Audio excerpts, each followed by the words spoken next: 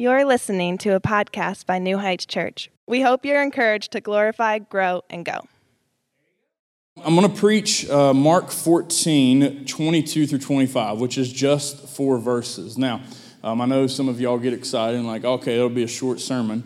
I make no promises, all right? But there's a lot to unpack here, even though it's only 4 verses, because in this is the detail of why we carry out the ceremony of the Lord's Supper. And it's an important detail, it's an important principle, and an important doctrine of the church, and so I want to do that justice. And so if you have a Bible, open it up or turn it on to Mark 14, verse 22, and let me go ahead and just read the passage for us. It says, "As they were eating, he took bread, and after blessing it, broke it, and gave it to them, and said, 'Take, this is my body.' And he took a cup, and when he had given thanks, he gave it to them, and they all drank of it. And he said to them, 'This is my blood of the covenant, which is poured out for many. Truly I say to you, I will not drink again of the fruit of the vine until that day when I drink it new in the kingdom of God.'" Now, Jesus here is beginning a new tradition for the church. He calls this, some manuscripts even insert the word new, he calls this the blood of the covenant or of the new covenant. There's an important doctrine that Jesus is passing on to his church and to his disciples as he institutes what we know as communion, which the early church called the Lord's Supper or the Lord's table. Now, every family has traditions, right? And sometimes we don't look at them as traditions. Sometimes we kind of miss the fact that we are traditional, but we are a traditional people. We love to continue to do things that we've always done. We're creatures of habit by nature. I think God has designed us in that way because routine and habitual act is actually helpful for us in the learning process and helpful for us in just our rhythms of life and rest and work and things like that. And so we tend to be a traditional people. And when things disrupt that tradition, it can cause a little bit of friction in our lives. Like when we were doing foster care and children would move into our home, I remember a frequent saying that we had to say was, "In this family," and a matter of fact, our littles still say that quite frequently. I don't know how you do it in your family, but in our family, we believe this, or in our family, we do this. And it was a way of kind of establishing the foundation of the principles and values of the Basham family. Well, in the church, we are described as a family.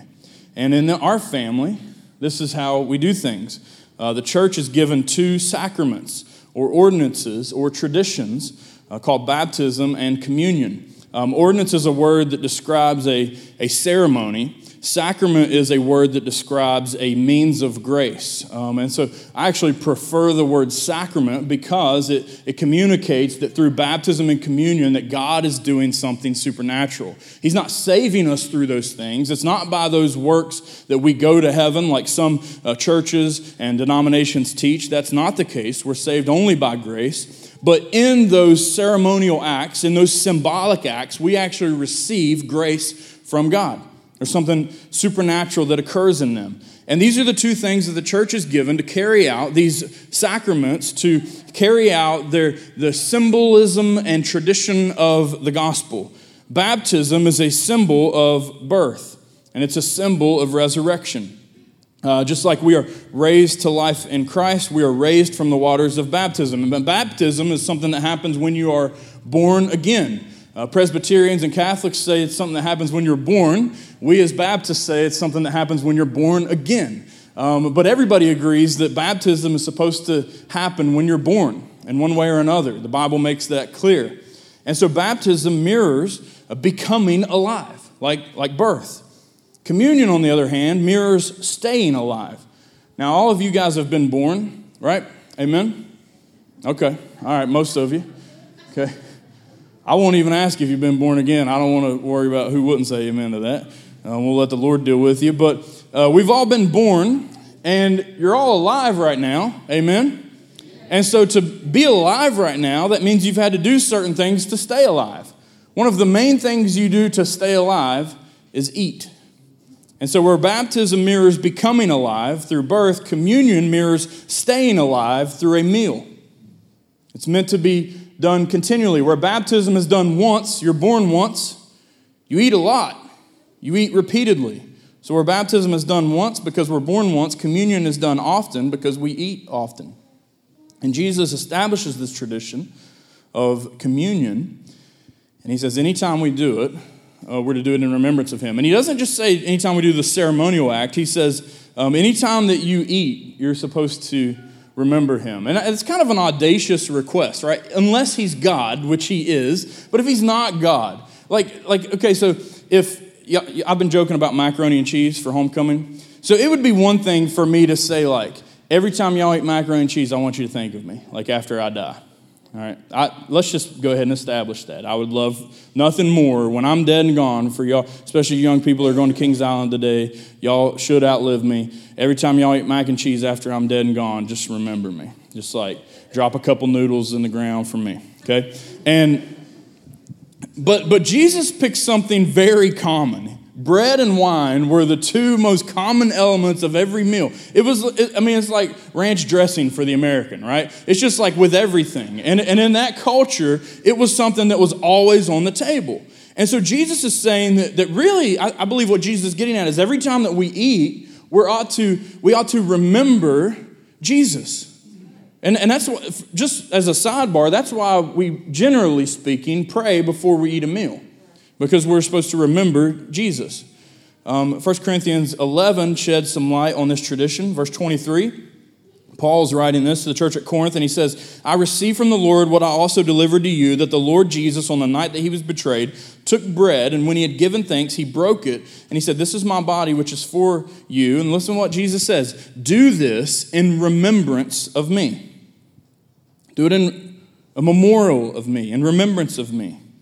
Every year in the Basham family, around June 10th, which is my birthday, we go to Audra State Park, Campsite 4. All right, so that's just like a tradition that we have. And one time we were there, and one of my sons was saying, Dad, I love that we come here for your birthday. It's just the best campsite. It's the best spot. And one day when you're dead, we're going to come here still. And it was so weird and morbid, but also kind of sweet. Because I just imagine in my head, I hope I die old, but it just in my mind, I imagine my adult children all gathering at Campsite 4 at Audra and eating macaroni and cheese, right? So I just want that to happen after I'm in heaven. And so Jesus here is saying, this act, I want you to do this in remembrance of me. And he's asking his disciples to continue a tradition after his death in honor of him. And so we are to remember Jesus' death in communion and remember his resurrection in baptism. Those are pictures of the gospel given to the church, sacraments. And many of us, or many have asked us why we do communion every week at our church. It's one of the most commonly asked questions that the pastors get. And listen, I get it. I get that it's not normative for churches, especially around here, to take communion every single week. And I want to just take a minute. This is the most fitting sermon to address that. So I want to take a moment to explain why we take communion every week at our church. The main reason is because when we read the Bible, we get the sense that the first century church did that. And if the first century church did that, if the apostles did that, then we think we ought to do that as well. 1 Corinthians 11:25 adds this note to it. By the way, in the book of Acts, you see them meeting, and every time they're meeting, it says they're breaking bread. Now, that could be eating a meal together. We could have a potluck every Sunday, which I know some of y'all would love, but logistically, it would be annoying eventually. But it says they're breaking bread together. I think that's a hat tip to them taking communion every Sunday. But in 1 Corinthians 11, Paul continues to write in the same passage, and he says this in the next verse. In the same way, also, he took the cup after supper, saying, this cup is the new covenant in my blood. Do this as often as you drink it in remembrance of me. Now, he doesn't say do it often. He says as often as you do it. So there's not a clear command in the Bible to take communion every week. And so if you have family in another church, or if you have another church you love, or what have you, and they don't take communion every week, I want you to hear me very clearly. I don't think they're in sin. I don't think they're disobeying the Bible. I don't think they're wrong for not taking communion every week. There are a few Sundays in the calendar year that we don't take communion. I don't think that God's mad at us for those weeks. But here's what I do think, is that there is an indication that it should be more on the frequent side rather than on the sparse side. Gordon Fee says this about that particular passage. He says, the addition of the words "as often" in particular implies a frequently repeated action, suggesting that from the beginning, the Last Supper was for Christians not an annual Christian Passover, but a regularly repeated meal in honor of the Lord, hence the Lord's Supper.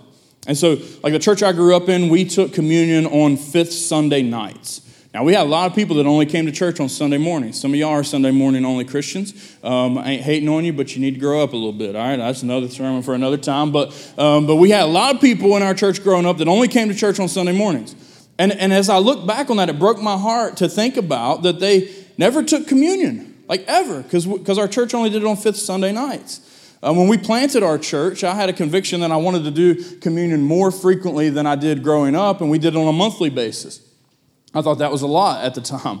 And so we took communion on a monthly basis from the beginning of our church, and eventually, after study, the conviction came to our pastors that, hey, we want, even though it's countercultural where we are, we want to start doing this every week. Now, when we started to do that every week several years ago, the common objection that we get is that it won't feel as special. Okay, that is the most common objection I hear to taking communion every week. Well, it'll just lose its meaning. It won't feel special anymore.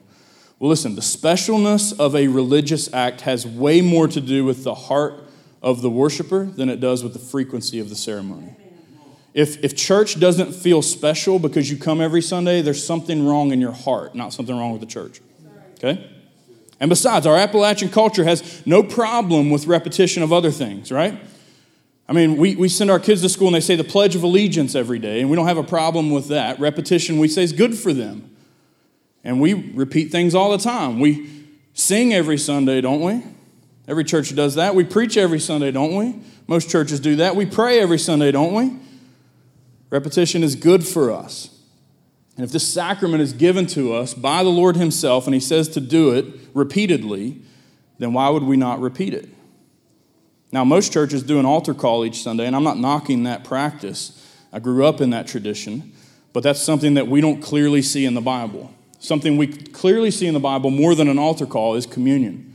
And I actually call communion the more biblical altar call. Now, when I grew up, what we did as altar call is the preacher would preach his sermon, and then Leslie Ball would come up and play piano, and she'd play Just As I Am, and we'd do the first, second, and fourth verse. You never sing a third verse. Like, I don't know why, but Baptists are against the third verse of songs. Like, that's just off limits. We do first, second, and fourth, and then sometimes we do the fourth 2 or 3 times, right? And the reason we would do that is because the preacher would come down front and he would begin to beckon people to come up and pray at the altar. And what we did as Christians is we would grip the back of the pew and we kind of look around. You know, we're like sucking on our peppermints. Like, all right, who's going to go up front this week? Who really screwed up this week? It wasn't me. I did pretty good. It was usually Kathy Basham. She usually came up front. And then when Kathy Basham would come up and kneel up front, everybody look around like, I know what she did. Everybody start talking, like all the gossip, you know, we grew up in a small town. And so what an altar call did is it created a culture of the messed up, jacked up people who don't have a good relationship with Jesus need to go up front and be singled out. And I think that can become toxic. If you don't have a good relationship with Jesus, if you're here this morning at New Heights Church and you don't have a great relationship with Jesus, today I want you to just sit back and just observe and just listen and just think about your life and your choices. What communion does is it calls not the jacked up people to leave their seats, but it calls those in a good relationship with Christ to leave their seats in realization that they're actually the jacked up people. It calls us to realize that we need repentance and grace every week. We need to walk the aisle of an altar call every week. It teaches us that coming to Christ, an invitation to Christ, is not just for whoever in our minds we deem the furthest away from Jesus. Coming to Christ is for those who are closest to Jesus.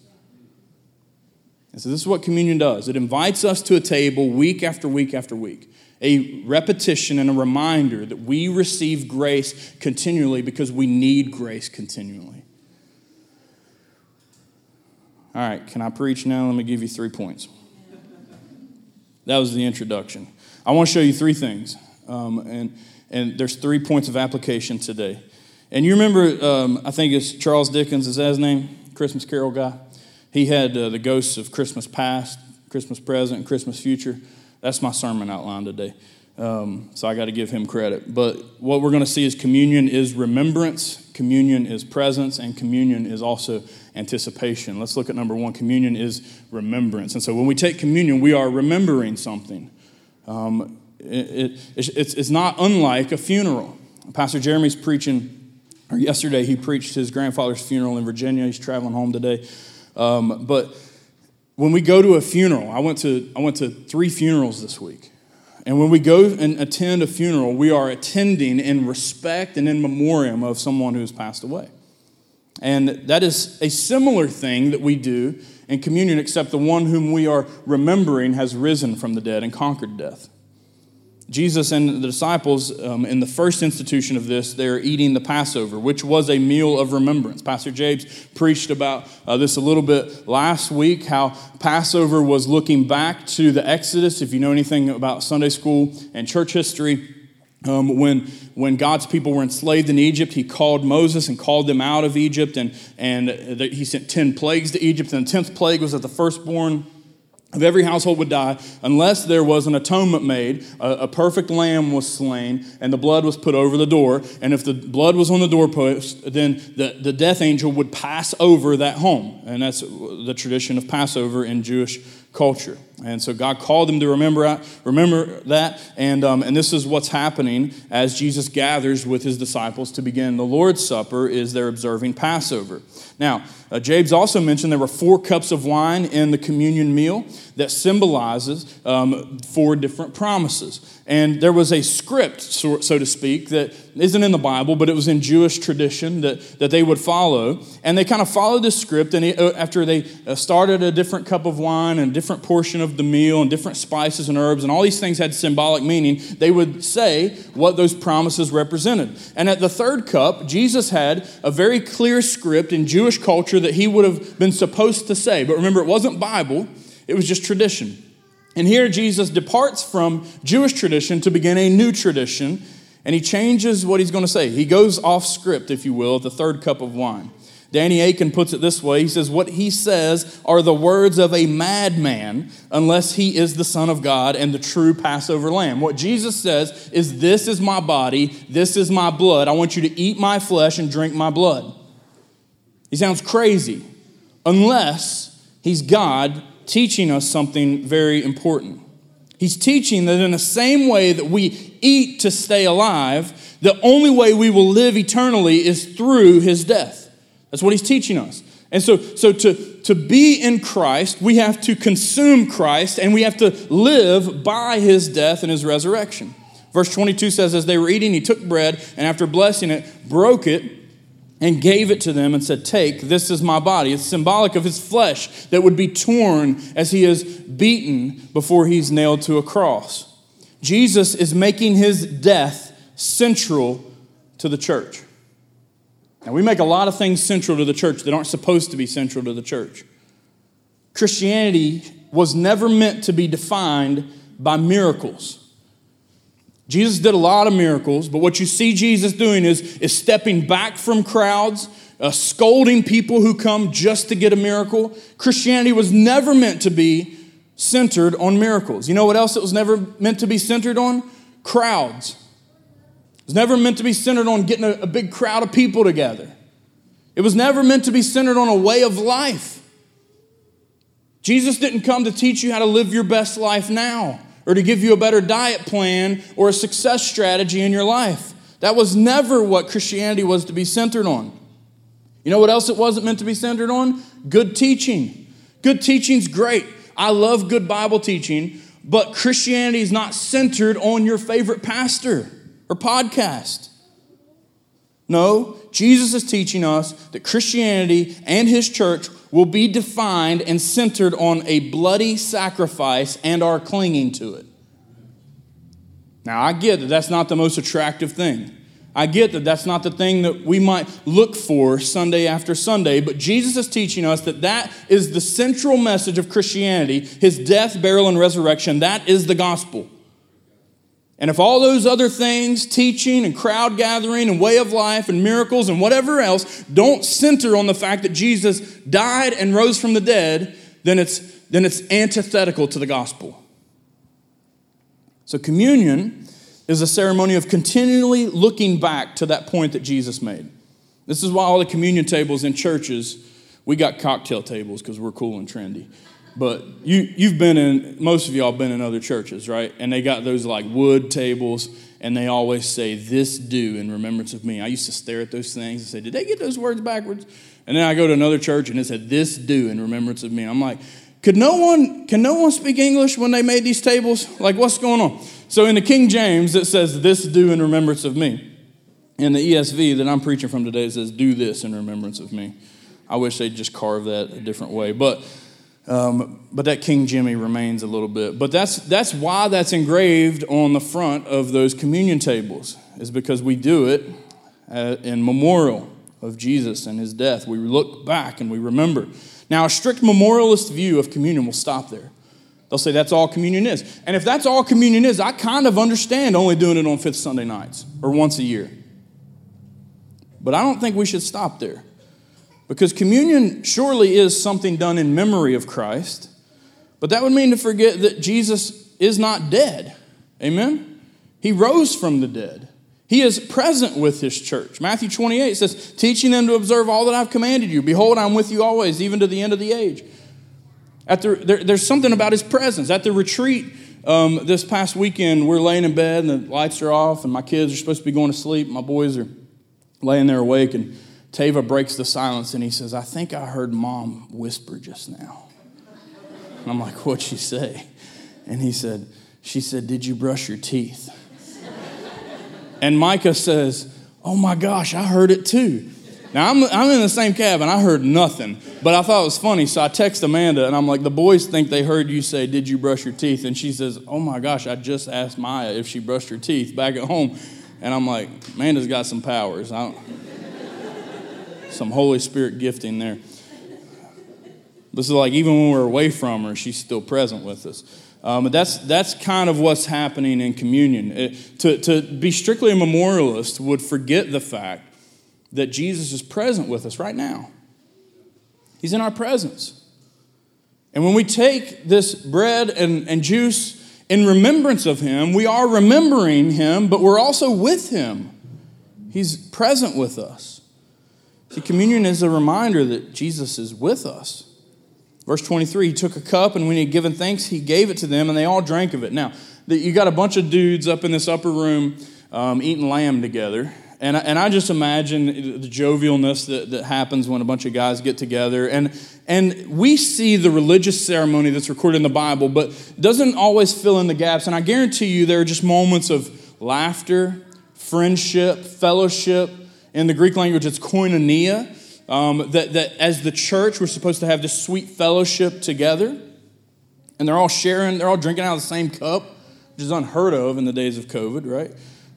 They have a common cup because they have a common union. That's where we get the word communion from. We share in a common union.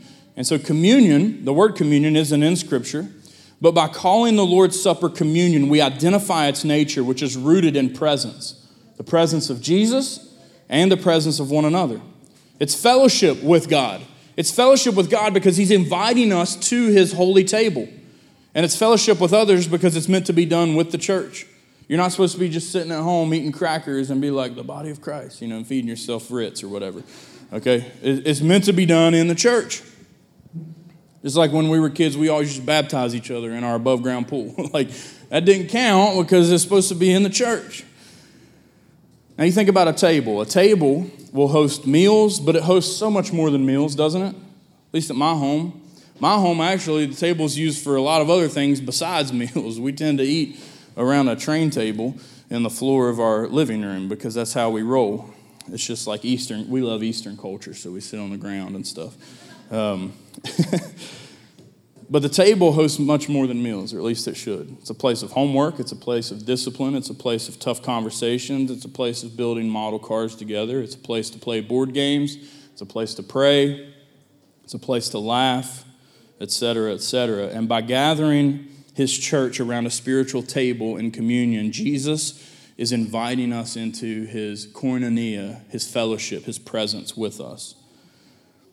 Now, Catholics believe in something called transubstantiation, which is, if you know anything about church history, Martin Luther, that guy that on October 31st, 1517, nailed 95 theses to the church door at Wittenberg. He had 95 problems, almost like Jay-Z. He had 95 problems with the Catholic Church. One of those problems was the doctrine of transubstantiation, which is the doctrine the Catholic Church still teaches, by the way, that the bread that you partake in communion and the wine that you drink somehow literally changes in your mouth or in that process after it's blessed, literally changes into the body and blood of Jesus. Now, I know that sounds a little spooky, but let me just put you at ease. We don't believe that. Like, we get this stuff at Piggly Wiggly. I don't think it does. I don't think it transforms or does anything crazy like that. And that was one of Martin Luther, the big reformer. That was one of his problems. He actually believed in something called consubstantiation, that Christ is present in and above and around the elements, the bread and the wine, but not necessarily that it's actually changing into his flesh and blood. I would subscribe to something called spiritual presence or a means of grace, meaning that Jesus is spiritually present with us when we gather at the table. So I would deny transubstantiation, but I would not deny that something supernatural is occurring when we take communion. The reason I believe that something supernatural is occurring is because the Bible gives us evidence of that. In 1 Corinthians 11, to continue in that passage, verses 29 and 30 tells us this: if anyone who eats and drinks without discerning the body eats and drinks judgment on himself. That's why many of you are weak and ill and some have died. Now, this is a scary verse, right? It's like if you take communion in an unworthy manner, you're going to die. You want to be careful with this, right? This is why we're not being mean every week when we say if you're not a baptized Christian, don't partake in this. Like, we're trying to keep y'all alive, all right? So listen to your pastors on this. But because there are supernatural consequences for partaking in communion in an unworthy manner, I believe there are also supernatural blessings that come from partaking in communion in a worthy manner. Now, you don't have to be perfect, but you do confess your sins. If your relationship with Jesus, if you've been obedient to Christ, you confess your sins and you come week after week to this table. It shouldn't terrify you, but it should show you that communion is serious and supernatural. You receive blessing and grace when you receive the bread and the wine. Now, it's not something like the Hulk is going like a Mario mushroom is going to superpower you up. It's not anything kooky like that, but I do think that God is blessing his people as this happens. Verse 24 in our passage today, in Mark 14, Jesus says to them, "This is the blood of the covenant, which is poured out for many." The word Jesus uses in covenant implies an agreement with a promise in a close relationship. That when we partake in this, God is reaffirming that within us.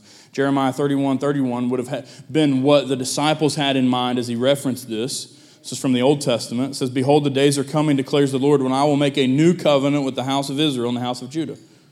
Now, the old covenant was a blood covenant.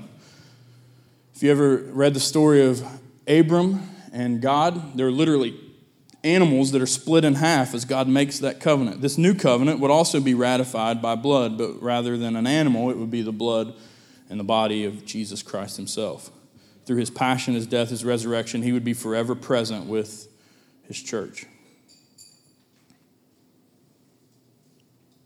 And to invite someone to the table is a personal invitation. And what I want you to see week after week is that Jesus continually invites you to his table. Like, it's one thing to invite somebody over once, right?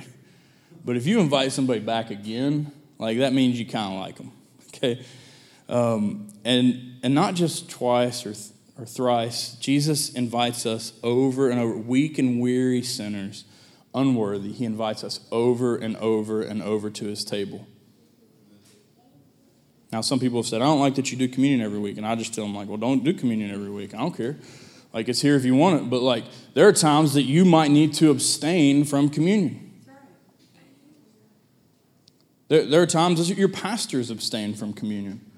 If you're just in a place where you've just been willfully disobedient, you might need to just take a week off and spend a week fasting and repenting. That's totally fine. But week after week, Jesus is extending an invitation of grace to you. And it's an invitation to remind you of his presence, that he's with you. And so we're a resurrection people. not only does it remind us of the death of Jesus, but also the resurrection. And so this meal is remembrance and it is presence, but thirdly and finally, it is a meal of anticipation as well. And so communion is anticipation. The Bible speaks of us eating and drinking in the eternal kingdom. Now, I don't know if you're like me, but I just think it wouldn't really be heaven without some food, right? Without some Ale 8 or something up in there.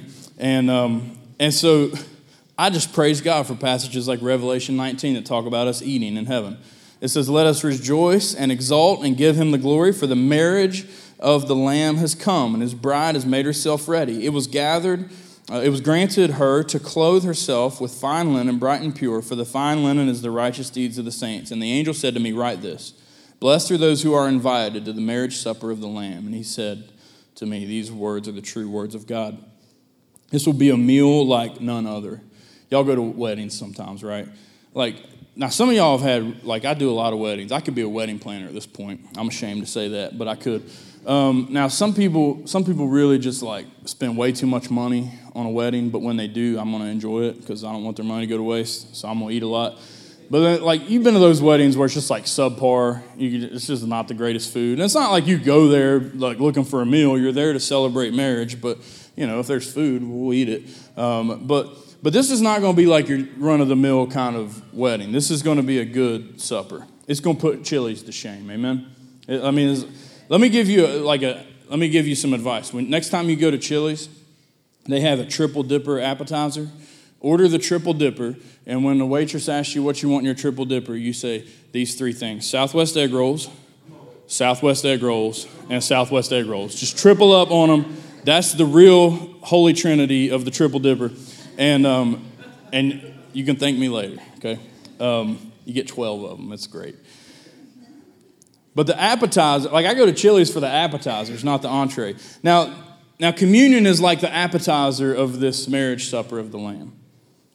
It's we're even dipping. We're triple dipping at our church, right? So it's we have this anticipatory nature of communion that when we partake in the bread and the wine in communion, we are anticipating something much greater to come in the kingdom. And Jesus even anticipates it in our passage today. Look at verse 25. He says, I say to you, I will not drink again of the fruit of the vine until that day when I drink it new in the kingdom of God. Let that just rest on your mind for a moment. Week after week. Now, whether we're supposed to do it every week or not, I think Jesus gives us some liberty there. But he has definitely allowed us to partake in this week after week. He's invited us to do this every Lord's Day. And while we are partaking in this, he is abstaining from it. While Jesus is fasting, we are feasting on the grace of God. Don't take that lightly. That ought to, if communion has lost its specialness to you, I think if nothing else, this fact should just bring it heavy to your heart. That the Lord is abstaining while he is inviting you to receive and receive and receive. When I went to Ukraine, they have a culture that is different than ours. And it's customary when you go into a home that they'll prepare a meal for you, and the person who prepared the meal actually abstains from the meal. So they literally go into another room and not talk to you until you're done eating. And at first that was very off-putting for me. That was really weird. Because in America, it's you cook a meal, you make your plate first, thanks for cooking for me, and then I'll sit down and eat with you. But that's not the way they do it in Ukraine. Rather, they'll go out of the room and they want you to enjoy the meal. And what I learned was that was a gesture of honor. And it was actually rude if I didn't participate in that culture. And what Jesus is doing by fasting while we feast is proposing upon us a gesture of honor to us who deserve no honor. How could we just be flippant with that? Jesus has given us so much. Not just his body and his blood, but his presence and the resurrection that he partook in, we will partake in too. And he says, I'm not going to drink this again until I drink it anew in the kingdom at the marriage supper with you. It brings this anticipation to communion. And I'm finishing up, but let me finish up with this thought. When when Jews partake, even to this day, when Jews partake in the Passover, I thought this was interesting.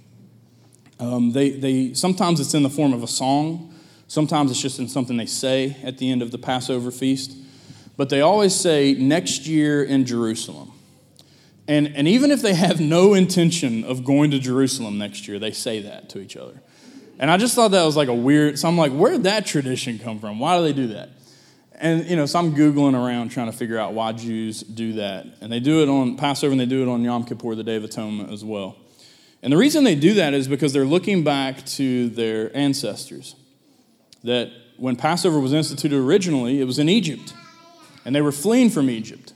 And so that you could imagine them eating the Passover meal in haste as they were getting ready to flee out of Egypt, out of slavery, into the promised land. And they're, hey, we're going to do this again next year. Next year, let's do it in Jerusalem.